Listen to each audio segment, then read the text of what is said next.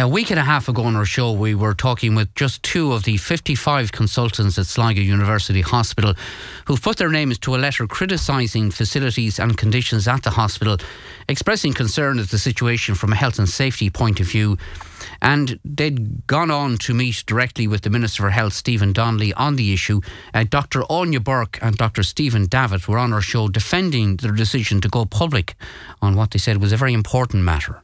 I mean, I'm extremely proud to work in this hospital. I work with fantastic people. The staff in this hospital are second to none. But the facilities that we work in are not up to scratch. I feel it's our duty, if we see this, that we need to say something about it. We have been saying it through the sale to channels. That hasn't worked.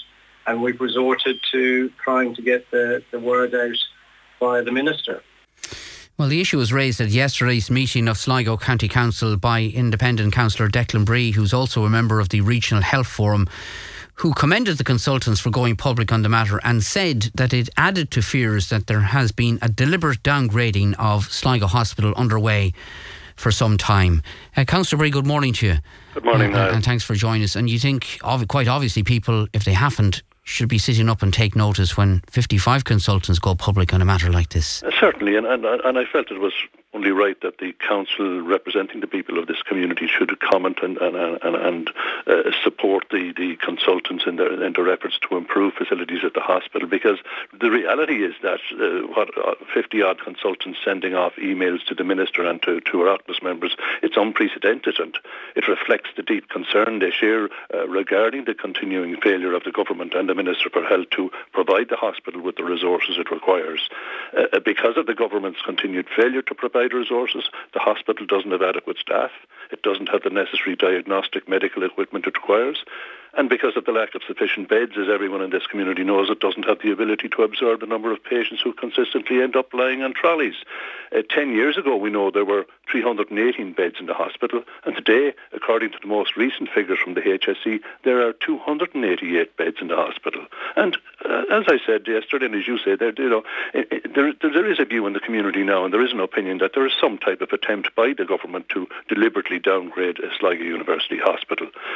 A bed occupancy of 85% is generally considered to be the limit at which hospitals are able to work safely and effectively.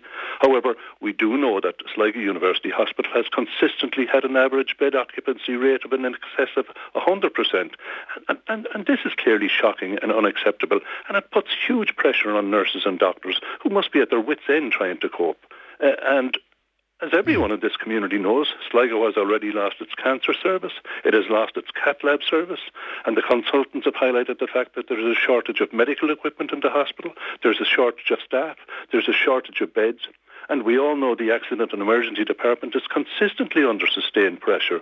And now it's been 3.5 years since planning permission was granted for the construction of the 42-bed extension at the hospital, and yet there has been no indication from government as to when the funding might be provided to allow construction to commence. And, given the failure of the government to address the crisis in the hospital, it's obvious that morale must be very low among the consultants and doctors and nurses who work there. And that the fact that so many consultants have appealed directly to the Minister and to the government it's a clear indication of the level of desperation among the staff. And in this context, I really did feel that the council should commend the consultants for highlighting the unacceptable conditions for patients and staff at the hospital. And I also felt that we as representatives of the people of County Sligo should add our support to the medical and nursing staff by calling on the government and on those TDs who voted for the Taoiseach to take the necessary steps to ensure that Sligo University Hospital is provided with the diagnostic medical equipment it needs for patient care, the necessary assistance it requires so as to recruit additional and sufficient staff, and the resources it requires to end the chronic overcrowding in the hospital. And Niall, I was very pleased that my motion received the unanimous support of councillors at yesterday's meeting. Okay, it's been when this matter was raised in the Dáil last week, there was a suggestion from at least one TD that the health service being provided in this region, and you'll know how this region works because of your membership of the Regional Health Forum, that it's too Galway-centric and that places like Sligo are being ignored Is that your I don't go down that route at all. I think it's trying to play off one part of the region against another. It's because of the lack of resources and the lack of funding provided by the Minister for Health and by this government. Let's point the finger at those who are to blame. Sligo University Hospital has a critical role to play in terms of providing acute hospital services to the people of this region. However, as we know, that the consultants have highlighted the fact that there's just one single CT scanner in the hospital. And, whenever that's out of order or being serviced, no CAT scans can be carried out in patients, and the entire system is backed up. It sounds more like a hospital in a third world country than a hospital in Western Europe. And likewise, the MRI scanner, which I understand has seen its best days, when it breaks down, it means patients who are urgently awaiting essential scans, patients who may have had a suspected stroke, cannot be diagnosed. And of course, Niall, when a hospital is being starved of resources, it certainly will not help in terms of recruiting staff. The hospital is losing staff, and it's clearly finding it difficult to recruit new staff, whether consultants, doctors or nurses. And this puts additional pressure on existing staff, staff who I must say are second to none and do their utmost to look after patients in very trying circumstances.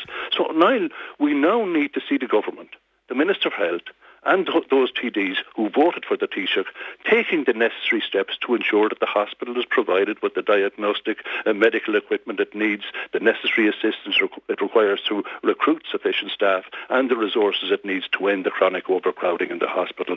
We've had enough promises and false dawns, and I think we now need to see action, and we need to see the government deliver on its promises.